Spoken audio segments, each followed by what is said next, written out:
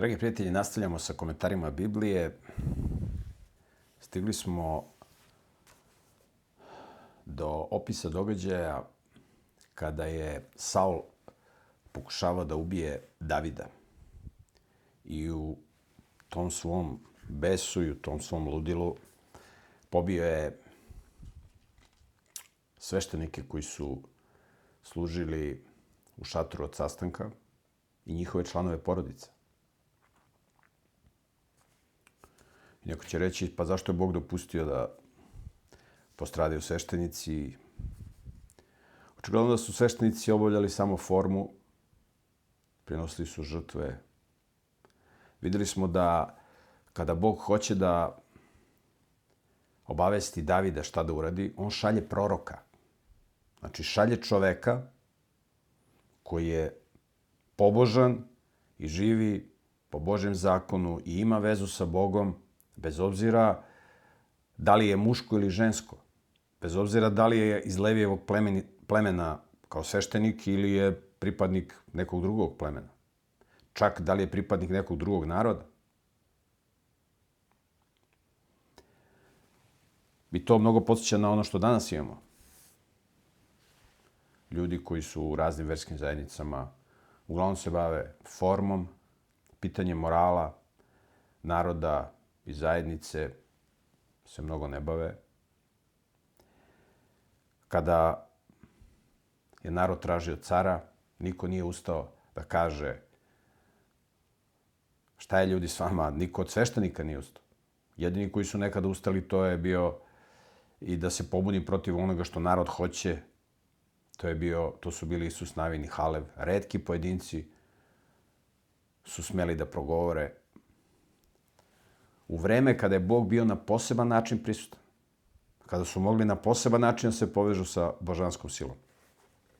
Ljudi nisu hteli da se zameraju većini, ćutali su.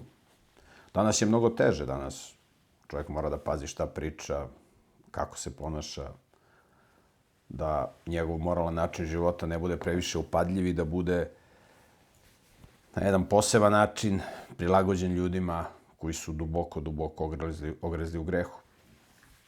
I sve ovo što čitamo je vrlo poučno da razumemo sve ovo što se danas dešava.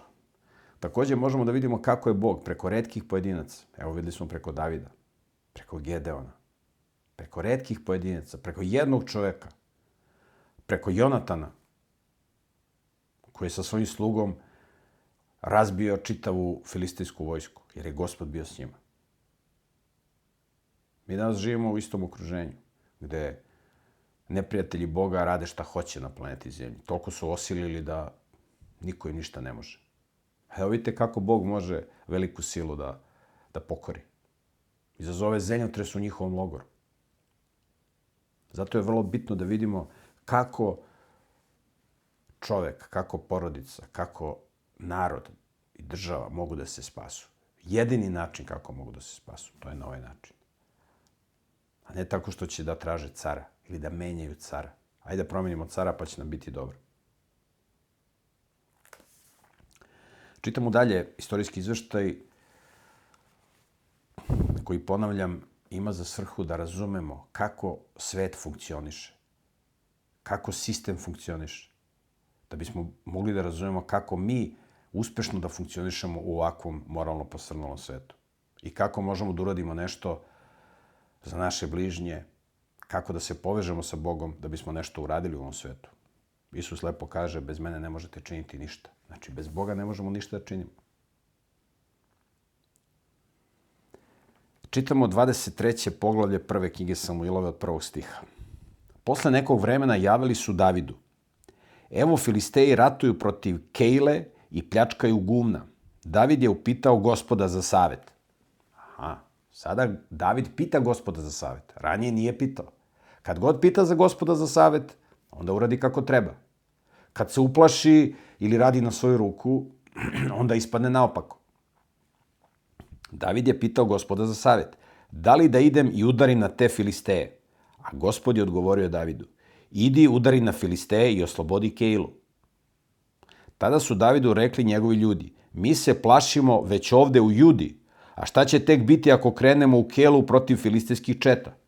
Oni su bili isprepadani, odvojeni od Boga. Pogledajte koliko su oni bili odvojeni od Boga. Strah koji su imali je slika njihove odvojenosti od Boga. Vidjeli su šta je Bog uradio preko Davida. Ali odvojeni od Boga. Ne vredi. To ih drži jedan dan. Zato je David još jednom upitao Gospoda za savjet. Znači, oni su pokolebali veru Davidu. Bojimo se da idemo. David opet pita Gospoda. Gospod mu je ovako odgovorio. Ustani i idi u Keilu. Ja ću predati Filisteju u tvoje ruke. Gospod se ne ljuti na njega. Da kaže, pa sam ti već odgovorio, šta pitaš 2 puta? Gospod je strpljiv. Polako. On vidi kakvi su ljudi. Polako. I mi treba da se učimo da se ponašamo kao Bog. Mi smo stvoreni po njegovom obličaju. I ovo je vrlo poučno da vidimo kako se Bog ophodi prema ljudima, tako mi treba se ophodimo. Ne drži Bog od nas da mi pravimo, da pomeramo planine. Nego da imamo adekvatan način ophođenja prema ljudima. Tako je David otišao sa svojim ljudima u Kelu i borio se protiv Filisteja. Oterao je njihovu stoku i njime naneo veliki poraz i oslobodio stanovnike Kejle. Kada je Avijatar, Ahimelehov sin, pobegao kod Davida u Keilu, poneo je u ruci efod. To je onaj prsluk koji nose sveštenici. Ovaj Avijatar, to je onaj što je jedini preživao iz svešteničke porodice. Posle nekog vremena javili su Saulu. David je došao u Keilu, a Saul reče, Bog mi ga je predao u ruke, jer se sam uhvatio u zamku došavši u grad koji ima vrata i prevornice. Pogledajte Saul. Kaže, upao je u zamku zato što je ušao u grad. Sad ne može iz grada da izađe.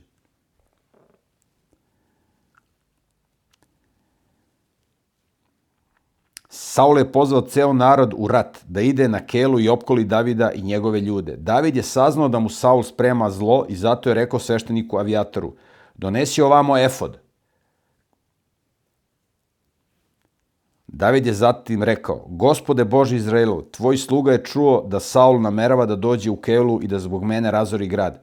Hoće li me stanovnici Keile predati u njegove ruke? Hoće li doći Saul kao što je tvoj sluga čuo? Gospode Bože Izraelu, molim te reci svom sluzi. A Gospod odgovori, doći će. Znači, on je doneo taj prsluk, na tom prsluku su bili oni kamenovi, preko kojih je Bog razgovarao sa sveštenikom, odnosno sa prvosveštenikom. I David pita Gospoda. Tako treba sve vreme da radi. Tako danas čovjek treba za sve što radi da pita Gospoda. Gospod, je li to, šta je teško da se pita? Nekad nije neophodno da se odluka donese isti dan. Doneću odluku sutra. Molit ću se Bogu danas do sutra da vidim ako nisam siguran. Ali ne da se molim ko Valam, koji se molio Bogu da mu Bog pokaže znak ono što se njemu sviđa. Može nešto i da se ne sviđa ako razumski shvatiš da je ovo dobro za tebe, idi putem što je Gospod rekao, što je razumski ispravno, a ne šta te srce vuče.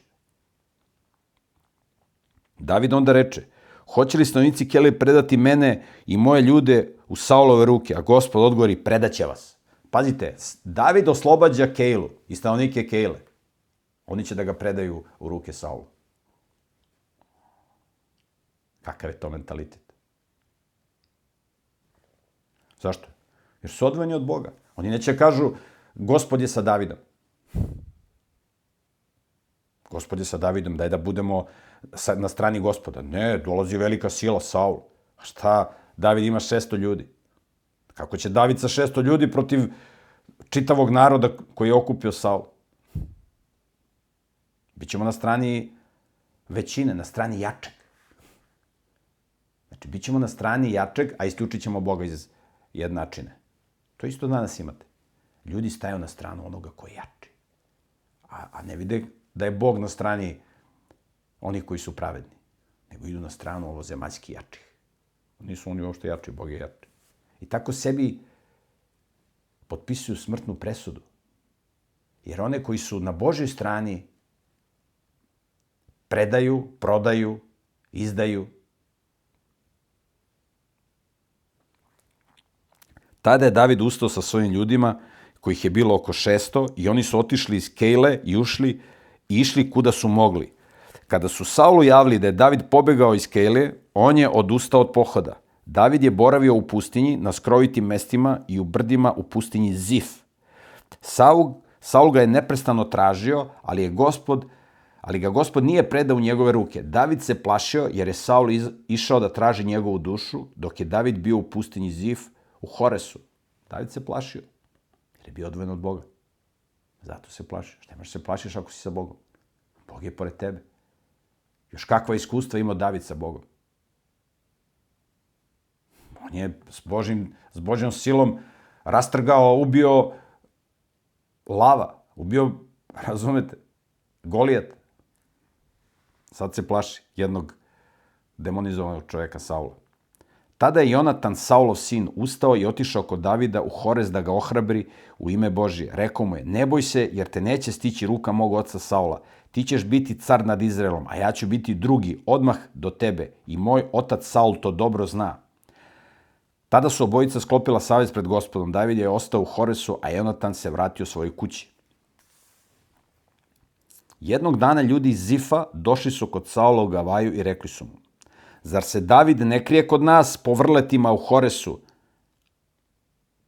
na Eheli, brdu koje je s desne strane Gesimona? A sada, care, po želji svoje duše, ti dođi, a mi ćemo ga predati u careve ruke. Došli banditi da predaju Davida. Slepci ne znaju da je Bog sa Davidom. Koliko da se David plaši i da se odvoji od Boga. Saul reče, neka vas Gospod blagosoli što ste se smilovali na mene. Pazite, Saul spominje Gospoda. On spominje Gospoda, a radi gadne stvari. To imate i danas. Isus kaže, neće svaki koji mi viče Gospodo, Gospode, ući u carstvo nebesko, nego onaj koji tvori volju Oca mojega koji je na nebesima. Koji tvori volju Oca mojega. Šta je volja Oca mojega? Učenje, Tora. To niko ne čita. Ljudi ne znaju šta je volja, nego imaju stručnjake koji ih upućuju u skladu sa onim kako piše u Bibliji što ih uši svrbe. Ono što im se sviđa, to im moderni stručnjaci i teolozi pričaju. Pričaju ljudima ono što im se sviđa. Neće da im pričaju istinu. Zamislite vi da ljudima pričate ovo što piše u učenju.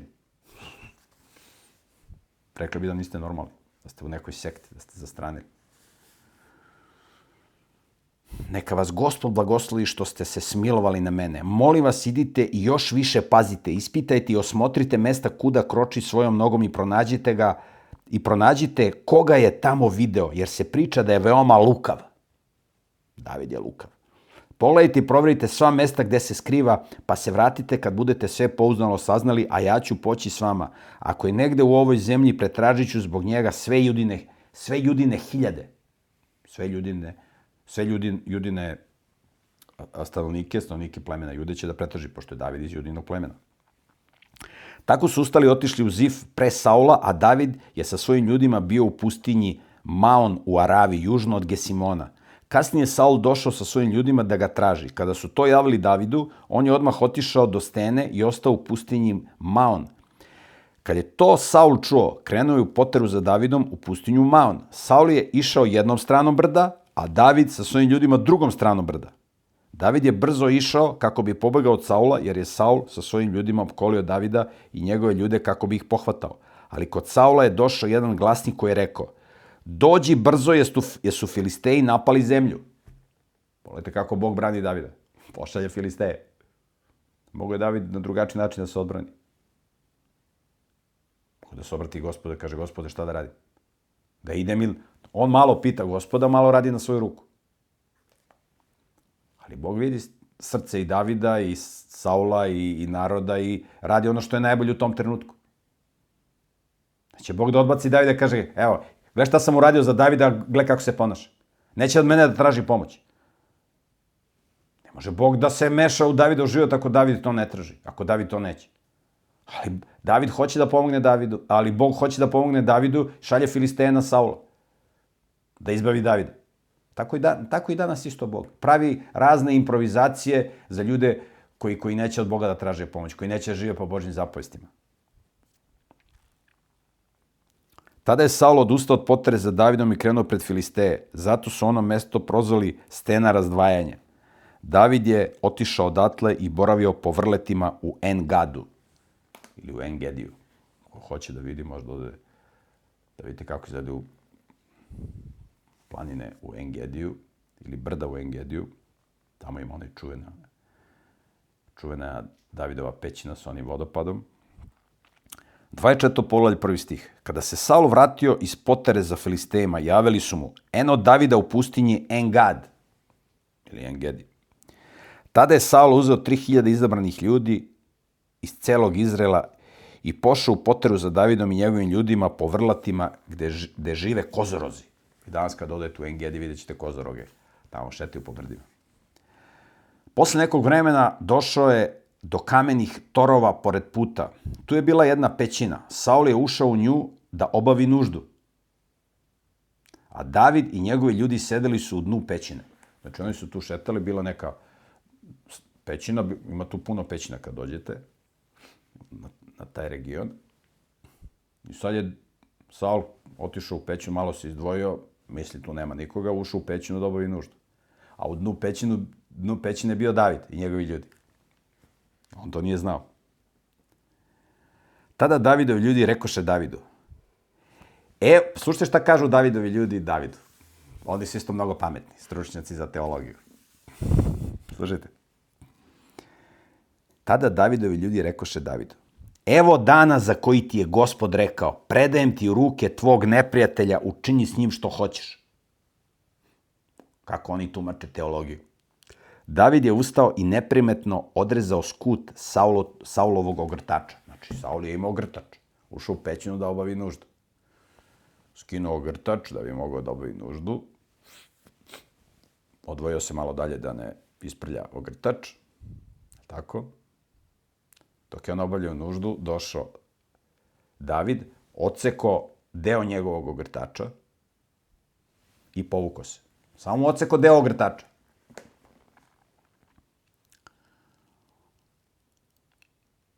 Sad, pazite šta se desilo kad je on odsekao deo njegovog ogrtača. Kad je David to uradio. Ali nakon toga srce je počelo da ga osuđuje zato što je odrezao skut Saulovog ogrtača.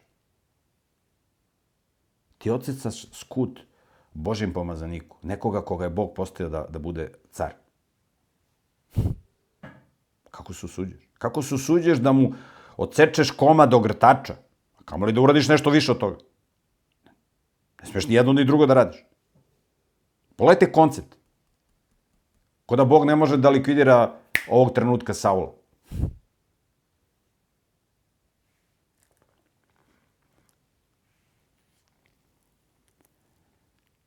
Kaže, David je ustao i neprimetno odrezao skut Saulovog ogrtača, ali nakon toga srce je počelo da ga osuđuje zato što je odrezao skut Saulovog ogrtača. Onda svojim ljudima reče, pošto znam da bi to u Gospodnjim očima bilo neispravno, ni pošto ne bih digao ruku na svog gospodara, Gospodnjeg pomazanika, jer je on Gospodnji pomazanik.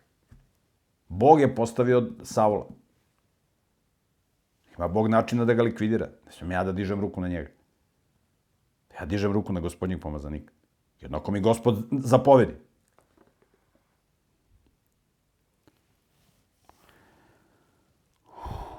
Tako je David tim rečima zaustavio svoje ljude i nije im dopustio da ustanu na Saula. Ovi su htjeli da ubiju Saula.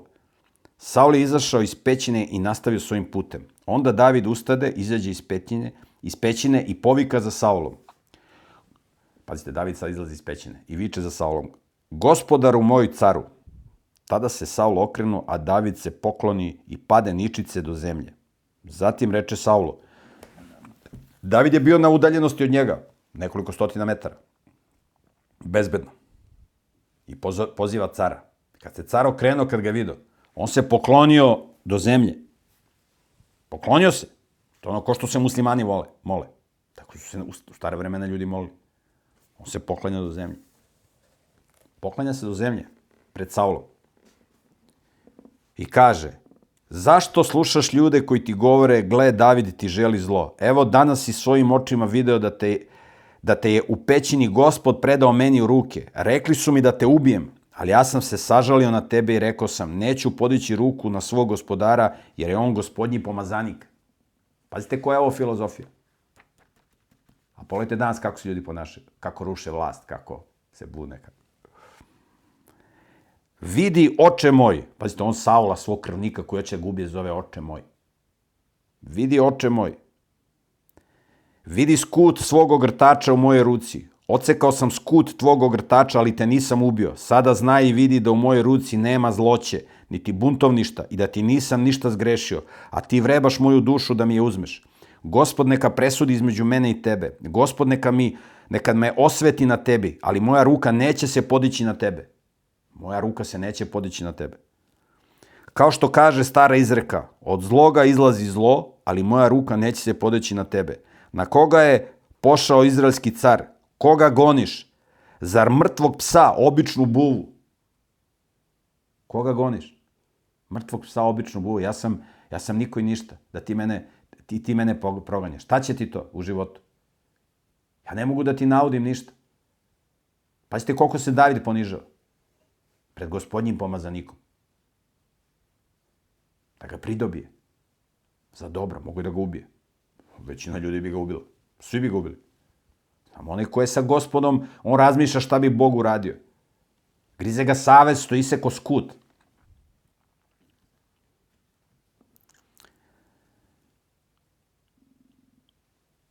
Petnaesti stih. Gospod neka bude sudija i neka sudi između mene i tebe. On neka vidi i neka vodi moju parnicu. Neka mi da pravdu i neka me izbavi iz tvoje ruke. Neka me Gospod izbavi iz tvoje ruke, kaže David. Kada je David izgovorio Saulu sve ove reči, Saulo reče, je li to tvoj glas, sine moj Davide? Tada Saul glasno zaplaka. Saul počeo da plače. Pazite kako ga je David pobedio. To je pobeda. Saul, krvnik, plače. Zatim reče Davidu, ti si pravedniji od mene, jer si ti meni činio dobro, a ja tebi zlo. Evo, sam si danas rekao koje si mi dobro učinio, kada me je Gospod predao tebi u ruke, a ti me nisi ubio. Kad čovjek naiđe na svog neprijatelja, hoće li ga pustiti da mirno ide svojim putem? Neka te Gospod dobrim nagradi za to što si danas postupio sa mnom. Sada znam da ćeš sigurno biti car i da će se Izraelovo carstvo održati u tvojim rukama. Pazite šta kaže. Pazite kakva je ovo pobjeda. Kad vaši neprijatelji o vama govore pozitivno, to je vrhunac pobjede. Znači, nije poenta da mi pobijemo svoje neprijatelje, nego da ih pridobijemo za prijatelje. Ili da bar učinimo da oni priznaju koliko greše. Da im otvorimo oči i da vide koliko greše. Šta će oni posle da izaberu? Da se ljudi osvedoče u loše što rade. Da pokušamo ta zastranela Božja stvorenja da ohrabrimo, da skrenemo da misle na pozitivan način. Jer im je zamračen demonima koji ih truju sa raznim crnim informacijama i gadnim informacijama protiv Boga i protiv svih onih koji su na Božoj strani. Zato mi se sada zakuni, kaže Saul, Gospodom mi se zakuni da nećeš istrebiti moje potomstvo posle mene i da nećeš zatrti moje ime iz doma moga oca. On je znao da će David da bude u tom trenutku. Vidjet ćemo kasnije. Saula je ovo držalo vrlo kratko vreme, on je posle nastavio da radi po starom. David se zakleo Saulu, tada je Saul otišao svojoj kući, a David je sa svojim ljudima otišao na skrovito mesto. David nije verovao Saulu. Nije verovao Saulu. David je znao kakav je Saul. I ovo je vrlo važna poruka. Ja o ovome mogu da svedočim iz svog ličnog iskustva. Kada vi imate ljude koji hoće da vas unište, koji hoće da vas ubiju, a kojima ste mnoga dobra činili, oni u jednom trenutku dođu pa se izvinjavaju, pa ne, oprosti, pogrešio sam i tako dalje. Takim ljudima kad pružite novu šansu, novu priliku da budete bliski sa njima, oni će vam zabiti još dublji nož u leđe. To je moje iskustvo. I to je David znao. I David nije hteo da se približava Saulu. Koliko god da se Saul pravio fin. Može čovjek nehotično da pogreši i da se izvine. Nema problema. Ali kad ide neko da vas ubije, da vas uništi, da vas diskredituje, da vas omalovaži. Takvima kad pružite novu šansu, da budete prijatelj s njima i ponovo im pružite šansu da vam zabiju nož u leđa, oni će to da učine. Sa mnogo većom žestinom. I David se sklanja od Saula. Znao je David s kakvom budalom ima posla. Ali on je Božji pomazanik. Bog će s njim da se obračuna. Neću ja, kaže David. 25. poglavlje, prva knjiga Samuilova. Prvi stih. Posle nekog vremena umro je Samuilo. Ceo Izrael se sakupio i oplakao ga, pa su ga sahranili kod njegovog doma u Rami. Tada je David ustao i otišao u pustinju Faran.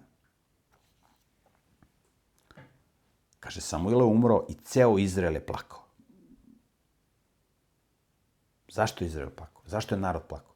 Zato što je narod video koliko je pogrešio. Odbacio je Boga, odbacio je Samuila koji je bio sudija i hteli su da budu kao ostali neznabožački narodi, razumete, da i oni budu kao neznabožci. Izabrali su cara i videli su da je car lud i nenormalan. Da Sotona preko njega radi. Da je bilo bezakonje hajdučija u Izraelu. Da je pobio gospodnje sveštenike. Njima je Samuilo bio jedina kopča sa Bogom. Jer čovjek koji ne radi na svojoj duhovnosti, njemu treba neko da za njega se moli, da ga stalno podsjeća na Božje zapovesti. Tako. Njima je Samuilo bio kao neka veza sa Bogom. Jer Samuilo je rekao da će se moliti za njih. I to je njima puno značilo. Imate u Bibliji, evo da možemo da čitamo taj tekst, to je Jakovljeva poslanica, 5. poglavlje, 16. stih.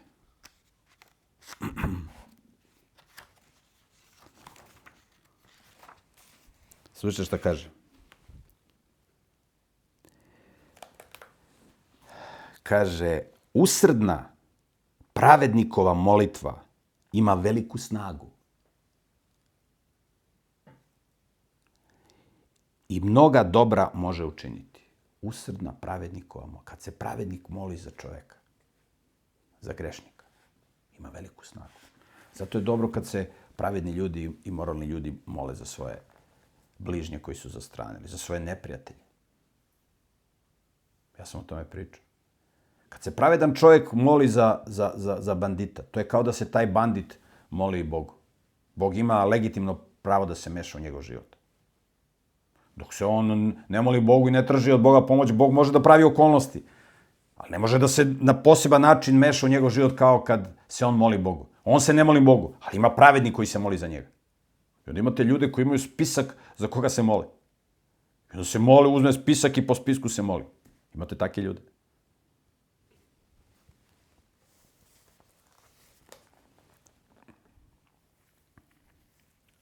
Tako da narod je bio obezglavljen kad je umro Samuilo. Onda su se ugasili te takozvane teološke ili proročke škole. Više nije imao ko to da vodi. Kad nema čoveka koji je nadahnut Svetim Duhom, nema od prazne forme nema ništa.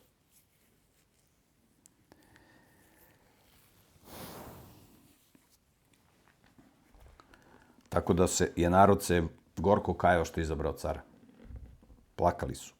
2. stih 25. poglavlja, prva knjiga Samuilova. U Maonu je živo jedan čovjek koji je imao stoku u Karmilu. Bio je jako bogat i imao je 3000 ovaca i 1000 koza. U to vreme je strigao svoje ovce u Karmilu. Vidite, David je sa svojim ljudima došao u ovaj region. Mi ćemo vidjeti kasnije iz teksta. David je štitio, pošto je ovaj čovjek bio bogat. David je štitio te pastire i njihove ovce i koze. David je štitio sa svojim ljudima od pljačkaša. Jer bilo bezakonje, bila hajdučija. Ovaj car bio kilav i nesposoban, nije bilo reda i zakona i onda su bili pljačkaši. I David je štitio ove pastire. To ćemo sad iz teksta da vidimo. Štitio pastire. A ništa nije hteo da uzme. David bio sa 600 ljudi, mogo je da uzme iz stada šta je hteo. Na silu. On to nije radio. Znači, tu je bio taj bogat čovjek koji imao veliku stoku. Taj čovjek se zvao Naval, a žena mu se zvala Avigeja. Pazite kako ima ime, Naval. Naval na hebrejskom znači bezumnik. Bezumnik. Znači neko kaže, pa kako su mogli da mu daju takvo ime? A mogli su da mu daju tako. Imate i danas. Pogledajte kako danas ljudi razgovaraju. Kako je bilo? Bilo haos. Bila strava, bilo ludilo. Kad hoće da kažu nešto dobro, bila bruka. Ali bilo dobro, bruka, brate. Ludilo. Vi kad pogledate danas kako isto imena daju. Po krvoločnim zverima. Neću da spominjem imena. Pa videli smo tamo ranije kako on je dao svoje ćerki ime. Moja laž. A ovom su roditelji dali ime bezumnik. I stvarno je bio nenormalan. Sad ćemo da vidimo. Taj čovjek se zvao Naval, taj bogataš. Materijalno bogat. A žena mu se zvala Avigeja. Žena je bila veoma razborita i lepa, a njen muž je bio grub i zao čovjek. Bio je iz Halevovog roda. Od Haleva, od ovih Kenezeja. I onda je on tu sa Halevom bio i verovatno kad je Halev bio starešina judinog plemena i on je tu jedno vreme bio sa njima, možda je bio i normalan, posle opet se vratio, kad je vidio hajdučije, vratio se on kenezijskom, hananskom, paganskom načinu života. Pljačka, drskom i bezobraznom. David je u pustinji čuo da Naval striže ovce. Zato je poslao 10 svojih ljudi kojima je rekao, idite u Karmil kod Navala, pa ga u moje ime pitajte kako je. Ovako kažite mom bratu, mir tebi i mir tvom domu, mir svemu što imaš. Čuo sam da strižeš ovce, tvoji pastiri su bili kod nas i mi ih nismo uznemiravali, niti mi je išta nestalo sve vreme dok su bili u Karmilu. Pitaj svoje ljude i oni će ti reći, neka moji ljudi nađu milost u tvojim očima, jer smo došli u dobar dan. Molim te, daj svojim slugama i svom sinu Davidu šta ti se nađe pri ruci. David je njemu činio velika dobra. I on to odlično zna. A David nije teo ništa da mu uzme. Da zloupotrebi svoju silu. Poslao svoje ljude od viška svojih proizvoda, ako možeš, daj nam nešto malo da pojedemo, pošto su oni bili u bekstvu. Tako su Davidovi ljudi došli kod Navala i preneli mu sve te reči u Davidovo ime, a onda su sačekali. Ali Naval je ovako odgovorio Davidovim slugama. Slušajte šta kaže ovaj Naval, ovaj bezumnik. On kaže, ko je David i ko je Jesejev sin? Pošto se Davidov otac zvao Jesej. Ko je David i ko je Jesejev sin? Danas ima mnogo slugu koji beže od svojih gospodara. Zar da uzmem svoj hleb, svoju vodu i stoku koju sam poklao za one koji mi strigu ovce i da to dam ljudima za koje ne znam ni odakle su? Ko si ti? Ja tebi nešto dam. Nisi ti jedini koji bežiš od svog gospodara. Ti bežiš od Saula. Ima i drugi koji su pobegli od svojih gospodara. Sad ću ja tebe da hranim. Briši. Tada su se Davidovi ljudi okrenuli i vratili svojim putem. Kada su stigli, preneli su Davidu sve te reči. Onda David reče svojim ljudima, pripašite svaki svoj mač. Što da pripašenju mačeve? Ide da napravi tamo masakr. Zašto? Što ti nije dao da jedeš? Pazite kako, ovo bi se očekivalo da Saul ovako postupa. Ovako Saul postupa. Pogledajte David, opseli ga demoni. A Biblija realno opisuje šta se dešavalo. Oni su pripasali svaki svoj mač, a i David je pripasao svoj mač. Zatim su pošli za Davidom njih oko 400, dok ih je 200 ostalo kod prtljaga. Šta će mu 400 boraca s mačem? Znači, tamo će da napravi ima da napravi ko što je Saul napravio gospodnjim svešnicima i njihovim porodicama. Demonski duh. Nije ti dao doviđenja, ne treba mi. Mogu je da uzme par ovaca da imaju da pojedu nešto. Ja je zdravo, šta ideš ti da sad, što je on bezobrazan, što je on bezumnik da mu ti sad pobiješ celu familiju. Nerazumno. David treba da se, razumete, da se dovodi u red. Mlad čovjek. Što nije pitao Gospoda šta da radi? Ide na svoju ruku. Kad god čovjek radi na svoju ruku, ne pita Gospoda. Čovjek treba da se preispituje, da stalno posle pitanje šta bi Bog uradio da je na mom mestu. Šta bi Bog uradio da je na mom mestu? I da se moli Bogu. Pogotovo kad donosi neke važne odluke. Ideš ti da pobiješ čitavu familiju tamo da zatreš. A Bog sve vidi. Pogledajte kako Bog vodi sve. U međuvremenu je jedan sluga rekao Avigeji, Navalovoj ženi. Bio tu jedan sluga. David je iz pustinje poslao glasnike da požele dobro našem gospodaru, ali on se izvikao na njih. Ti ljudi su bili jako dobri prema nama, nisu nas uznemiravali i nije nam ništa nestalo sve vreme dok smo bili s njima u polju. Bili su s nama kao zid i noću i danju, sve vreme dok smo bili s njima pasući svoja stada. Sada razmisli, vidi šta ćeš činiti, jer se zlo sprema našem gospodaru i celom njegovom domu. A on je toliko pokoren čovjek da s njim ne može ni da se razgovara. Sprema se zlo celom domu. Sad će bude ovde... On ima tamo 600 boraca. Ima da leti perje, bit će klanica. Tada je Avigeja brzo uzela 200 hlebova, 2 velika krčaga vina, 5 ovaca pripremljenih za jelo, 5 seamera prženog zrnevlja, 100 gruda suvog grožđa i 200 gruda suvih smokava, pa je sve to stavila na magarce. Onda je rekla svojim ljudima, pođite vi ispred mene, a ja ću za vama. Svom mužu nije ništa rekla o tome. Pazite ovo, ovo je model kako pobožna žena može da spasi sebe i svoju porodicu ako je muž satanista. Evo model. Ako svaka žena može da uradi. Da sačuva sebe i svoju porodicu. Tako je uradila Rava. Bez obzira koliko je moralna ili nemoralna. Treba da sluša muža, ali kad muž radi protiv porodice, ona ima pravo da uradi ono što je ugodno u Gospodnjim očima i da spasi porodicu od ludaka i od satanista.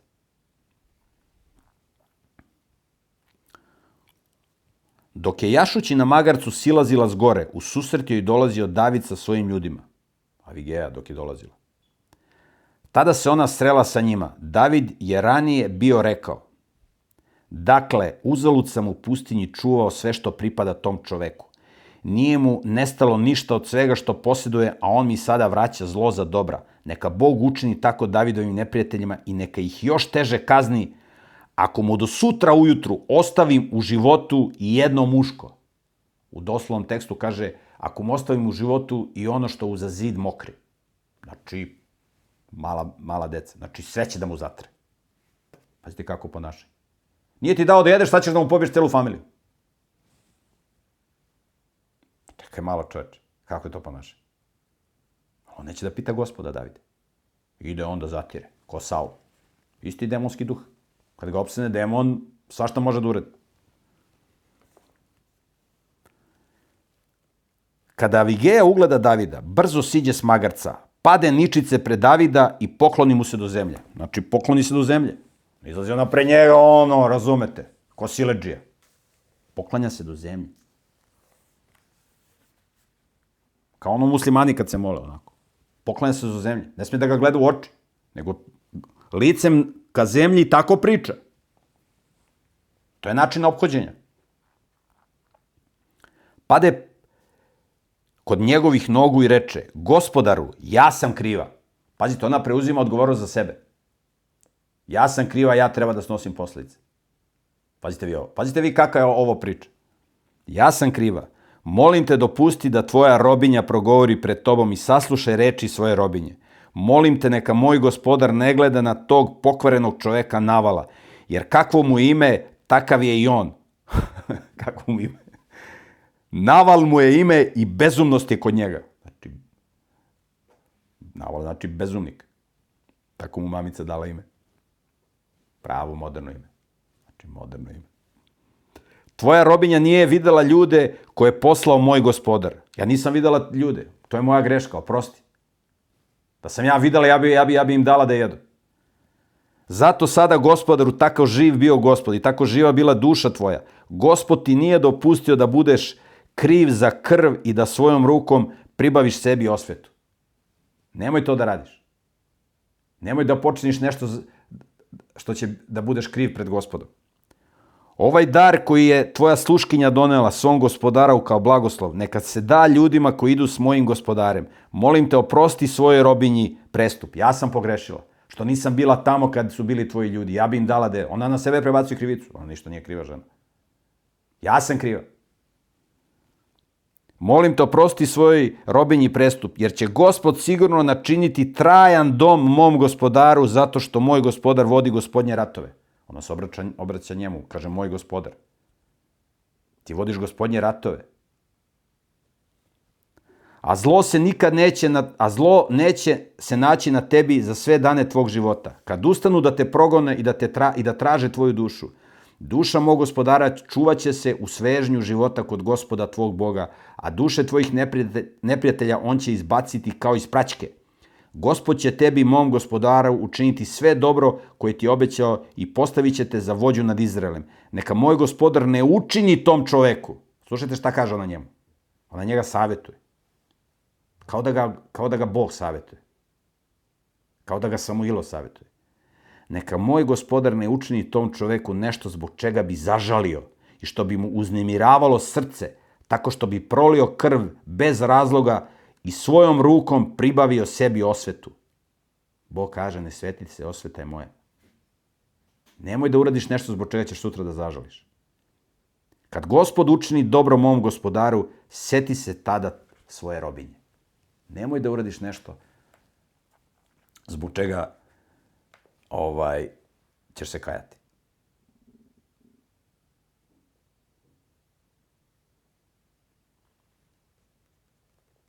Slušajte šta radi.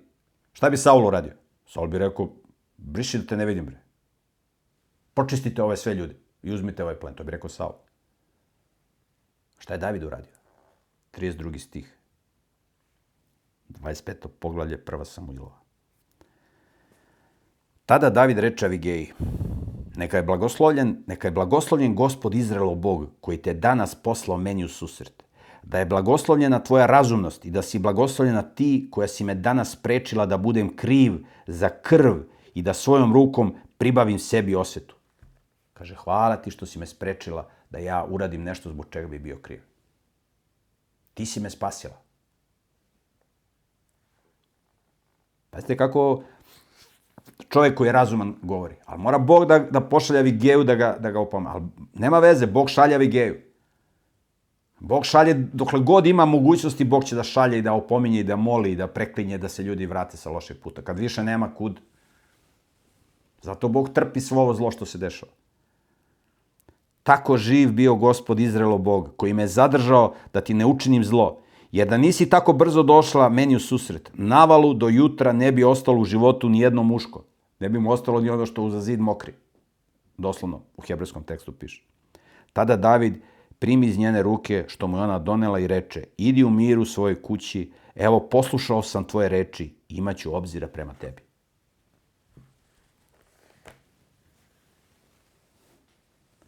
Pod uticajem ovoga, što mu se desilo ovde, Davidu, David će napisati u svojim psalmima, kada on peva Gospodu, napisat će neke predivne reči i vrlo lepe pouke. Evo da pročitamo Psalam 141. 5. stih. Psalam 141. 5. stih.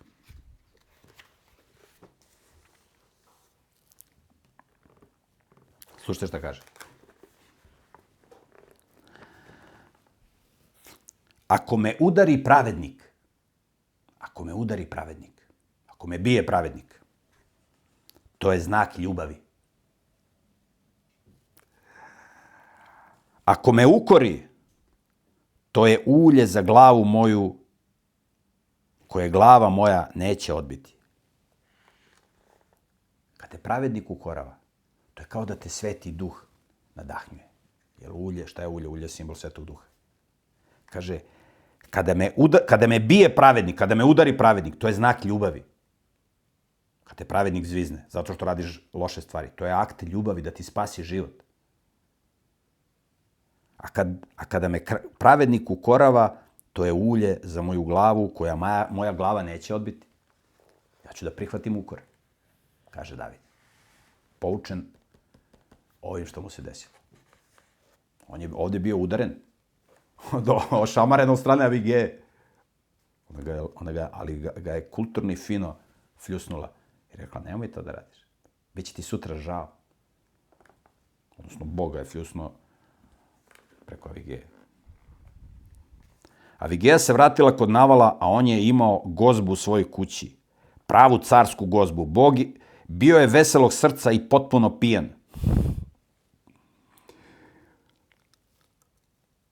Zato mu ona do jutra ništa nije rekla. Pustila ga. Polako. Ujutru, kada se Naval otreznio od vina, žena mu je rekla šta se dogodilo. Kako je David teo da dođe, kako je ona to sprečila i tako dalje. Da će da mu zatari sve što je uza zid mokri. Tada je zamrlo srce u njemu i postao je kao kamen. On se skamenio od straha. Znači, isprepadao se najstrašnije. 10 dana posle toga Gospod je udario Navala i on je umro. Nema potrebe ti da ga likvidiraš. Boga zviznuo, pao mrtav, kraj priče. Nije ti dao da jedeš. Znači, zbog toga da mu zatreš familiju što ti nije došlo, zato što je on sebičan i nezahvalan. Kada je David čuo da je Naval umro, rekao je, neka je blagoslovljen Gospod koji je vodio moju parnicu i skinuo sa mene sramotu koju mi je Naval naneo. Gospod je zadržao svog slugu da ne učini zlo, a Navalovu zloću obratio na njegovu glavu. Onda je David poslao poruku Avigeji i ponudio joj da mu postane žena.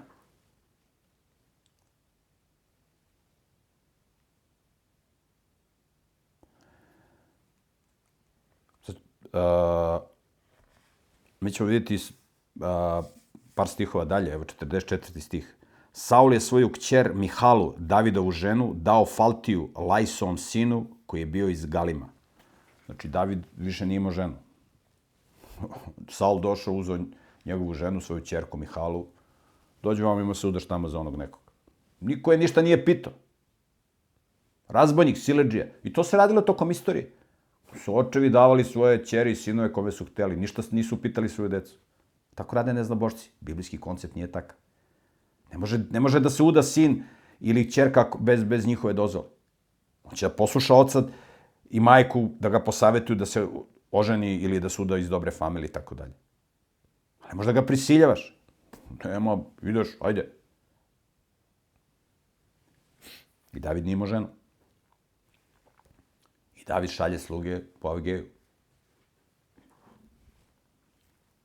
Tako su Davidove sluge došle kod Avigeje u Karmil i rekla joj, David nas je poslao po tebe da te uzme za ženu. Znači, hoćeš da se udaš? On ju pita. Ona ustade, pokloni se licem do zemlje i reče, evo robinje tvoje koja će kao sluškinja prati noge slugama svog gospodara. Znači, na njegovu bračnu ponudu ona kaže, evo, ja ne samo da ću da budem tvoja žena, ne samo da sve što ja mogu da ti pomognem, ja ću da ti pomognem, nego ću da perem noge tvojim slugama ako treba. Naravno da ona neće da pere noge njegovim slugama. Ona kaže, ja ću da perem noge tvojim slugama ako treba. Nikakav problem nije. Da budem žena, da budem tvoja žena. Pazite kako poštovanje. Avigeja je brzo sela na magarca i krenula, a 5 njenih sluškinja išlo je za njom. Tako je ona otišla s Davidovim glasnicima i postala mu žena. Pazite, ona je otišla kod njega sa 5 sluškinja. Pogledajte kako se ona udaje. Idu sluškinje. Neće ona tamo da kuva, da pere, da čisti, da rađa decu, da doji decu, da kreči, da ide u fabriku da radi i tako dalje. Znači da živi kao princeza. Ima 5 sluškinja. 5 sluškinja. Odakle njoj 5 sluškinja? Pa tako je otac učio. Otac ju je tako učio. Ona kad se udala za navala imala je sluškinje. Ona kad se udaje dolazi sa sluškinjama u dom muža svoga. Ne tamo da bude rob i fizikalac. Živi kao princeza. To je biblijski koncept braka. Podrazumeva se će te sluškinje da izdržava muž. Šta je David rekao? Pa šta si dovela i ove žene s tobom? Ne mogu ja to da hranim, razumeš, puk vojske. To je današnji koncept. I moja majka se mučila, i moja baba se mučila. Ništa ti neće faliti, ali njima nešto fali. Pa ne, nego im ne fali, šta? Pogledajte biblijski koncept. Hoćeš da se ženiš, prijatelju, možeš ti da izdržavaš sluškinje. Ne možeš ti da izdržavaš sluškinje, pa ne možeš se ženiš onda. Onda nemaš ti u kući princezu, nego imaš roba, imaš mučenicu, paćenicu. Razumeš? Koja će onda žena, nije ni čudo što danas žene će suditi, nego idu tamo, završavaju škola i da se zapošljavaju. Vidjeli muškarci nesposobni. Ko promoviše koncept braka? Niko. Biblijski koncept braka. Ovo nisu brakovi, ovo danas što ima. David je uzeo, kaže, i postala mu je žena. Pazite ovo. David je uzeo i Ahinomu iz Jezraela i tako su obe postale njegove žene. Šta ćemo dve žene? Šta ćemo dve žene? Ali David vidio šta rade neznabošci i on hoće da ima više žena. Vidjet ćete kakve će probleme zbog ovoga da ima. Vidjet ćete sad kad budemo čitali tekst. Šta znači mnogoboštvo? A mnogoženstvo? Mnogoženstvo vam je ko mnogoboštvo. Veliki problem. Drugo je kad žena ne može da rađa. Onda mu žena dovede drugu ženu. A to su retki slučajevi. Gde žena ne može da rađa? Evo, žena nije mogla da rađa, moli se Bogu, posle nekoliko godina, to se sa Bogom rešava. Nema potrebe da ti dovodiš drugu ženu. Nema potrebe. Nema potrebe. Bog je rekao, ako budete žili po mojim zapovestima, neće biti ni jedne nerotkinje među vama. On dve žene. Odmah. Vidjet ćete kakve će to imati posledice kasnije. 26. poglavlje. Posle nekog vremena došli su ljudi iz Zifa kod Saula u Gavaji i rekli mu, zar se David ne krije na brdu Eheli naspram Gesimona? Opet došli da cinkare Davida. Saul je ustao i otišao u pustinju Zif s 3000 izabranih Izraelaca da traži Davida u pustinji Zif. Pazite, ide opet da ga traži da ga ubije, a ovamo rekao, nemoj, sačuvaj moju familiju i tako dalje. Ulogorio se pored puta na brdu Eheli, koje je naspram Gesimona, a David je bio u pustinji.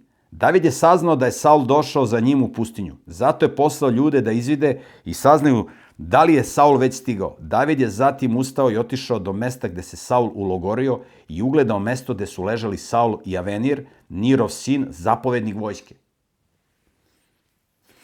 Saul je imao komandanta vojske, šefa telesne garde. Avenir se zvao. Saul je ležao u ograđenom delu logora i vojska je bila ulogorena svuda oko njega. Tada David reče Ahimelehu Heteinu i Avisaju, Seruinom sinu, Jovavom bratu, ko će poći sa mnom kod Saula u logor? A Avisaj odgovori, ja ću ići s tobom. Tako je David noću došao sa Avisajem do ulogorene vojske. Saul je spavao u ograđenom delu logora, a koplje mu je bilo pored glave zabodeno u zemlju. Avenir i vojnici ležali su oko njega. Leži Saul, pored njega zabodeno koplje, pored njegove glave u zemlju, a tu pored njega leži Avenir i ova njegova garda.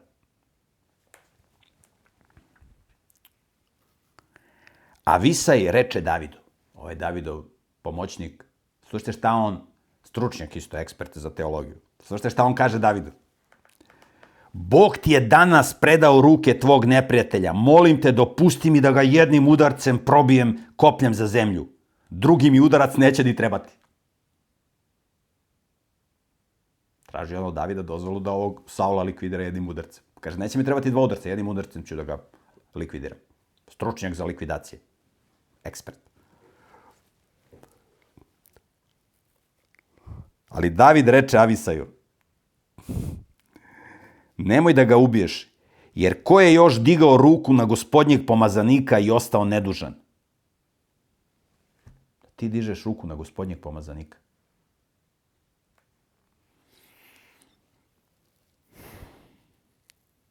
David još reče, tako živ bio Gospod.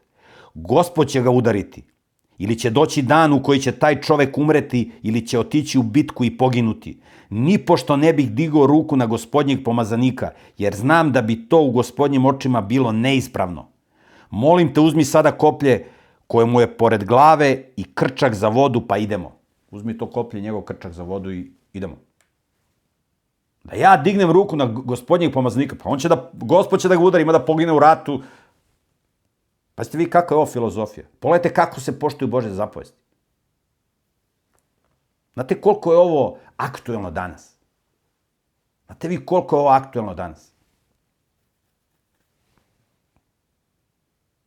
Imate careve koji su odvojeni od Boga. I Bog preko njih pokušava da uradi šta se uraditi može. I onda carevi traže pomoć tamo, traže vamo. Ne traže pomoć od Boga. Ali Bog postavlja najbolje koje ima. Pogledajte samo istoriju Srbije u zadnjih 150 godina. Srbija traži pomoć ove sile velike, ove velike sile. Traži pomoć od Rusije. Rusija ratuje sa Turcima tamo 1877. Turci pod pritiskom Rusije kapituliraju, potpisuju Sanstefanski mir. Rusija, u koju se Srbija uzdaje, formira ogromnu bugarsku državu na teritoriji Srbije. Srbija dobija mali komadić. Kralj Milan, srpski kralj, razočaran zbog toga, uzdao se u Rusiju, nije se uzdao u Boga. Okreće se Austro-Ugarskoj. 1878. godine, kad je bio taj Sanstefanski mir, odmah nekoliko meseci nakon toga pravi se Berlinski kongres, gde se prave nove granice. Velike sile odlučuju. Velike sile odlučuju kako će budu granice. Srbija se ne pita ništa. Bugarskoj se smanjuju granice, ali se formira velika država. A Bugarska država je bila protektorat Rusije. Tad je Bugarska prvi put formirana kao država. Na srpskoj teritoriji.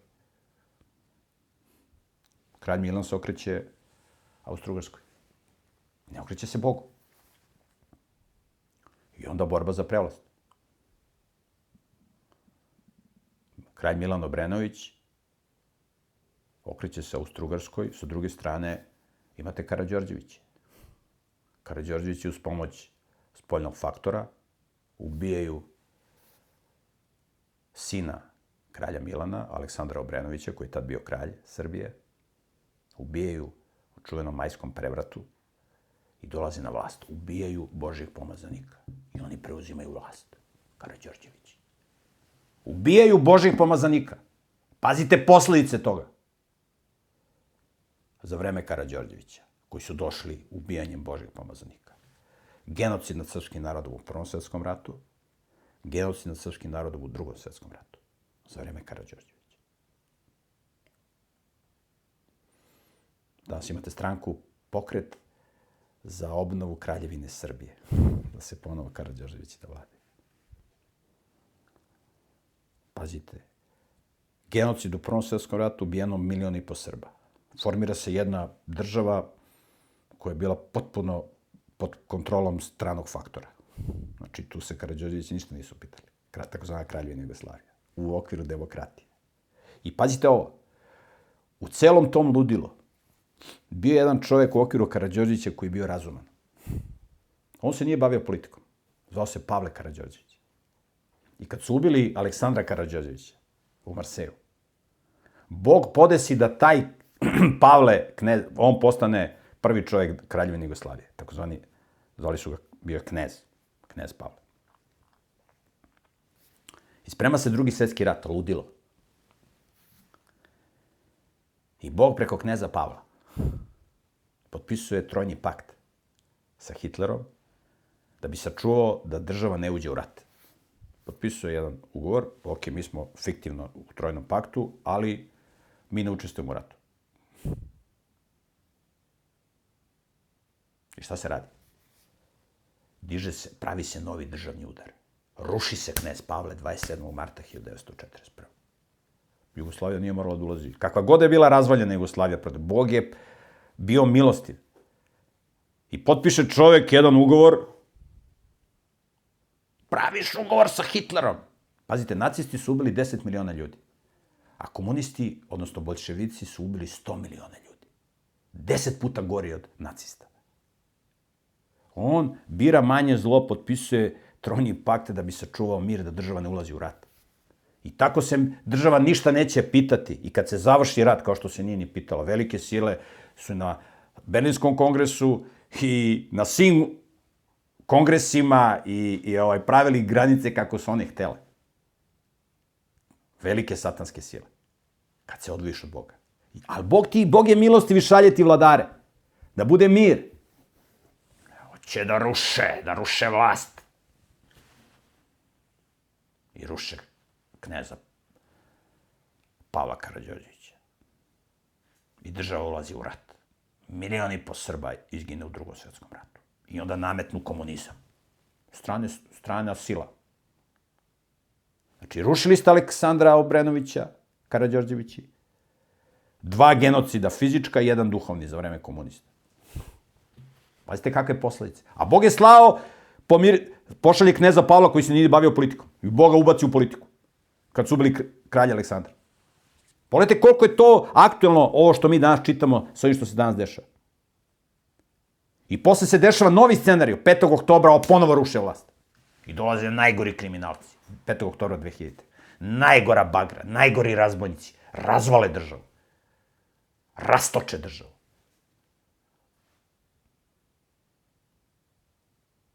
Pogledajte šta, a pogledajte kako David razmišlja. On poštuje Božje zapovesti. To je Božji pomazanik. To je Božji pomazanik. Da ja dignem ruku na Božjeg pomazanika. Može Bog da ga udari ko navala, bude mrtav. Da ga nema.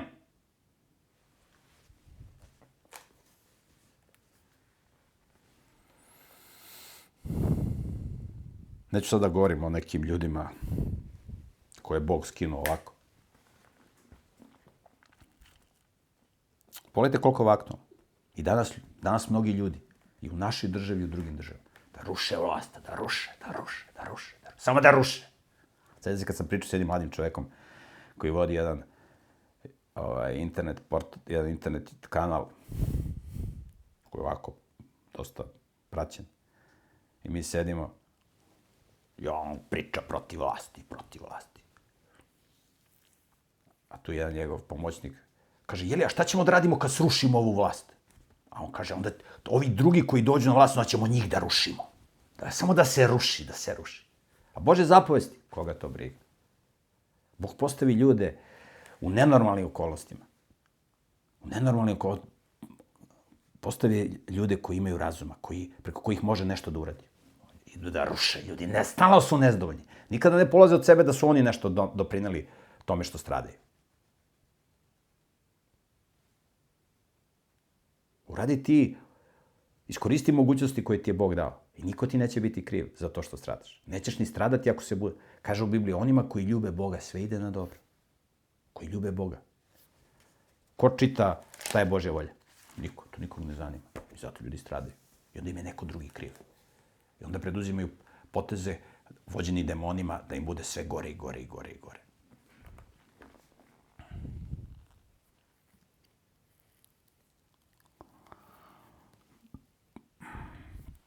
Tada David uze koplje i krčak za vodu koji su bili pored Saulove glave, a oni odoše.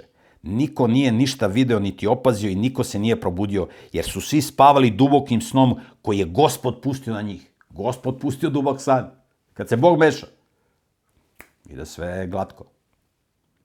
Tako je David prešao na drugu stranu i stao podalje navrh gore, na velikoj udaljenosti.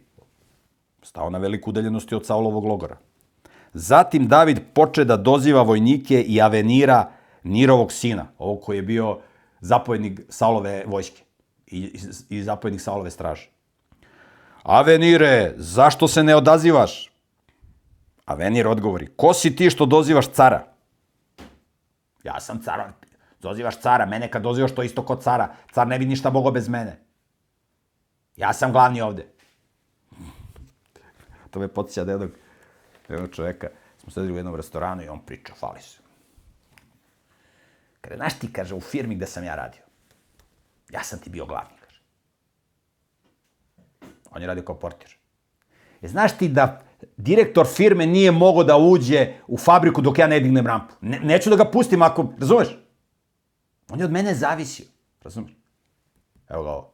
Ko to doziva cara? Ovo je uopšte ne doziva cara, zove komandanta straže. Ko to doziva cara? Tada David reče Aveniru, zar nisi ti junak? Ko je kao ti u Izraelu? Zašto onda nisi čuvao svog gospodara cara? Jedan čovjek došao je da ubije cara tvog gospodara. Nije dobro to što si učinio. Tako živ bio Gospod, zaslužili ste smrt jer niste čuvali svog gospodara, gospodnjih pomazanika. Pogledaj sada gde je carevo koplje i krčak za vodu koji su mu bili pored glave. Tada Saul prepozna Davidov glas, pa reče, je li to tvoj glas, sine moj Davide? A David odgovori, da, to je moj glas, moj gospodaru care. Zatim reče, zašto moj gospodar progoni svog slugu? Šta sam učinio i kakva je zloća u mojim rukama? Molim te sad, moj gospodaru care, poslušaj reči svog sluge. Ako te je Gospod podigao na mene, neka mu bude ugodan miris prinosa od žita. Ako su to učinili ljudi, onda neka su prokleti pred Gospodom. Oterali su me danas da ne bih imao udela u Gospodnjem nasledstvu i rekli su, idi služi drugim bogovima. Zato ne dopusti da moja krv padne na zemlju pred Gospodnjim licem, jer je izraelski car izašao da traži običnu buvu kao kad neko lovi jarebicu po brdima. Zašto me progoniš? Pa ja sam obična buva pred tobom. Ti si Gospodnji pomazanik. Zašto to radiš? Tada Saul reče, zgrešio sam, vrati se, sine moj Davide, jer ti neću više činiti zla, zato što je moja duša danas bila dragocena u tvojim očima. Postupio sam bezumno i mnogo sam pogrešio. Opet se kaje. Ovo je već drugi put. Pogrešio sam, pa opet pravi štetu. Naravno da mu David ne vjeruje. Taki su svi koji su demonizovani. Samo je ovaj put, evo, neću više nikad. David odgovori, evo carevo koplja, neka dođe jedan od tvojih ljudi da ga uzme. Gospod će svakom vratiti po njegovoj pravednosti i po njegovoj vernosti. Iako te je Gospod danas predao meni u ruke, nisam hteo da dignem ruku na Gospodnjeg pomazanika. Nisam hteo da dignem ruku na Gospodnjeg pomazanika. Ovo treba da slušaju svi buntovnici, banditi, razbojnici, koji prave državne udare. Posle im se sve na glavu vrati. Sve im se na glavu vrati. Pogledajte svi ti koji su pravili državne udare kako su prošli. Neću sada ih spominjem. I njihovu biografiju. Pogledajte malo u istoriju. Evo samo ovo što sam danas pričao vezano za istoriju Srbije.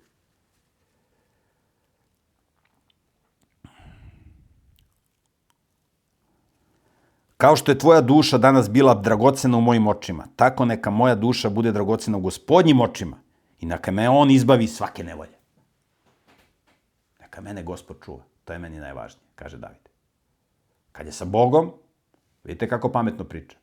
Kad se odvoji od Boga, odmah pravi probleme. Tada Saul reče Davidu, blagoslovljen da si ti, sine moj Davide, ne samo što ćeš izvršiti svoje delo, nego ćeš izaći kao pobednik. Tako je David otišao svojim putem, a Saul se vratio u svoje mesto. Kaže, izaćeš kao pobednik, kaže. I Bog mu preko Saula, preko svog neprijatelja kaže, pobedit ćeš. Bićeš car u Izraelu. Boga je pomazao preko Samuila. I pročitat ćemo još 27. poglavlje da vidite šta je uradio David. 27. poglavlje, 1. stih. Ali David reče u svom srcu, jednog dana ću ipak poginuti od Saulove ruke. Pazite, Boga štiti. A šta on kaže?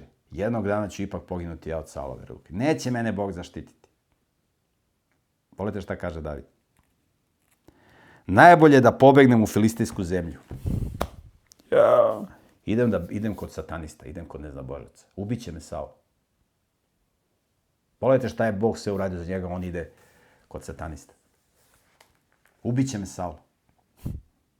Jel pitao Boga da li ide? Nije ga pitao. Tada će Saul prestati da me traži po svim krajevima Izraela i ja ću se izbaviti iz njegove ruke. Idem kod satanista, tamo me Saul neće tražiti. Pošto su Filisteji mnogo jaki, neće Saul tamo da se zaleće. Pazite, kakva bruka. I šta su onda Izraelci rekli? Kad su vidjeli da ovaj ide kod satanista. Pa verovatno je odbacio jevrejskog boga, šta će mu filistejski bogovi su pravi bogovi. Otišao je tamo da se klanja kipovima i da služi filistejskim. Idemo i mi da se klanjamo filistejskim bogovima, kad David to radi. Kad poznata ličnost radi nešto, onda svi trče, ovi bezmozgovići trče za njim. A takvi su skoro svi. Tako je David ustao sa 600 svojih ljudi i prešao kod Ahisa, Maohovog sina cara Gata. Iz Gata je bio onaj Golijat. David je živeo kod Ahisa u Gatu, oni njegovi ljudi, svaki sa svojom porodicom, a David sa svoje 2 žene, Ahinoamom iz Jezreela i Avigejom, Navalovom ženom iz Karmila. Posle nekog vremena javili su Saulu da je David pobegao u Gat i tako je on prestao da ga traži. Tada Saul, demon nije ni hteo da huška Saula da ide da ga juri. Odlično, David je tamo otišao, Saul ovdje pravi štetu u Izraelu, a David tamo kod satanista, oni će da mu dođu u glave, a David svojim primjerom svedoči Izraelcima da treba da se klanjaju filistejskim bogovima. Tada David reče Ahisu, ako sam sada našao milost u tvojim očima, neka mi se ustupi jedan grad u zemlji da bih se naselio u njemu. Zašto da tvoj sluga živi kod tebe u carskom gradu? David je hteo da ima svoj grad, da se odvije od neznabožaca, da tamo može, onako kako on misle da je ispravno, da služi Bogu.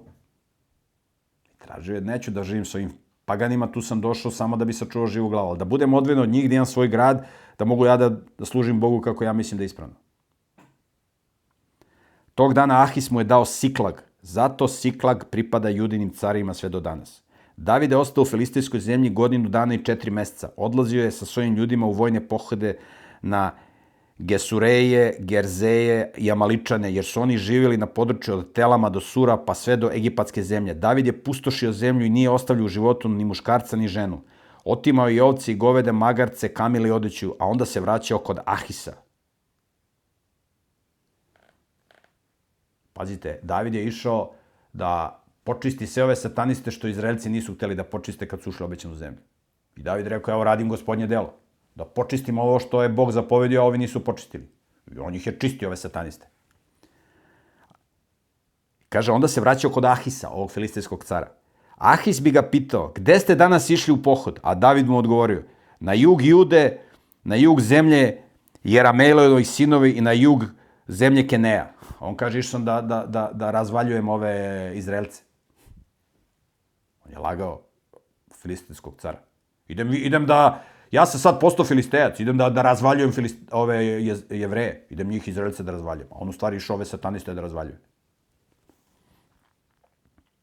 David ne bi poštedeo život ni muškarcu ni ženi, ne bi morao da ih dovede u Gat, jer je mislio, mogli bi nas odati i reći, evo ovako je uradio David. Tako je činio sve vreme dok je boravio u filistejskoj zemlji. Ahis je verovao u Davidu i u sebi je govorio, zaista je postao mrzak svom narodu Izraelu, zato će mi doveka biti sluga. Filistejski car je mislio da David zaista ubija Jevreje i Izraelce. A on je u stvari išao ove sataniste koje je Bog zapovedio, a ovi Izraelci nisu počistili. I David je na taj način služio Bogu. I Boga je koristio koliko je mogu u tom trenutku. Evo vidite kako ljudi funkcionišu kad su povezani s Bogom, kad nisu povezani s Bogom, kako Bog vodi njihove živote. I ovo su vrlo važne pouke. Da shvatimo kako danas Bog deluje i kako danas Bog učestvuje u ljudskim životima. Ekstremno važno, ekstremno važno. Na pojedinačnom nivou, na individualnom nivou, na porodičnom nivou, na državnom nivou. Pogledajte kako se porodica spašava, kako mudra žena spašava porodicu. Bez obzira što je muž satanista. Ali ona je povezana s Bogom i Bog je nadahne šta da uradi. Ima puno žena koje su se udale na razne načine za neke ludake. Ali mogu da sačuvaju svoju porodicu ako su vezane za Bogom.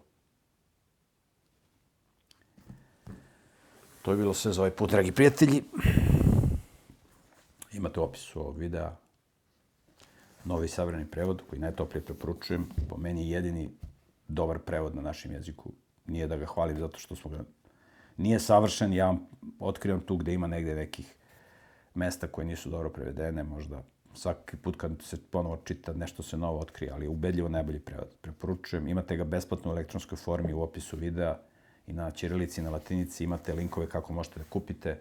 Oni koji nisu u stanju da kupe mogu da se jave na e-mail, poslaćemo, imamo jedan fond za besplatno slanje. Oni koji su iz Makedonije, naš prijatelj, imate u opisu videa kontakt, može da vam pošalje besplatan primjerak, on je nabavio jednu količinu, besplatno da vam pošalje. Ako imate nekih pitanja, imate u opisu videa e-mail, javite se. Želim vam sve najbolje, ako da Bog, vidimo se u sledećoj emisiji. Pozdrav!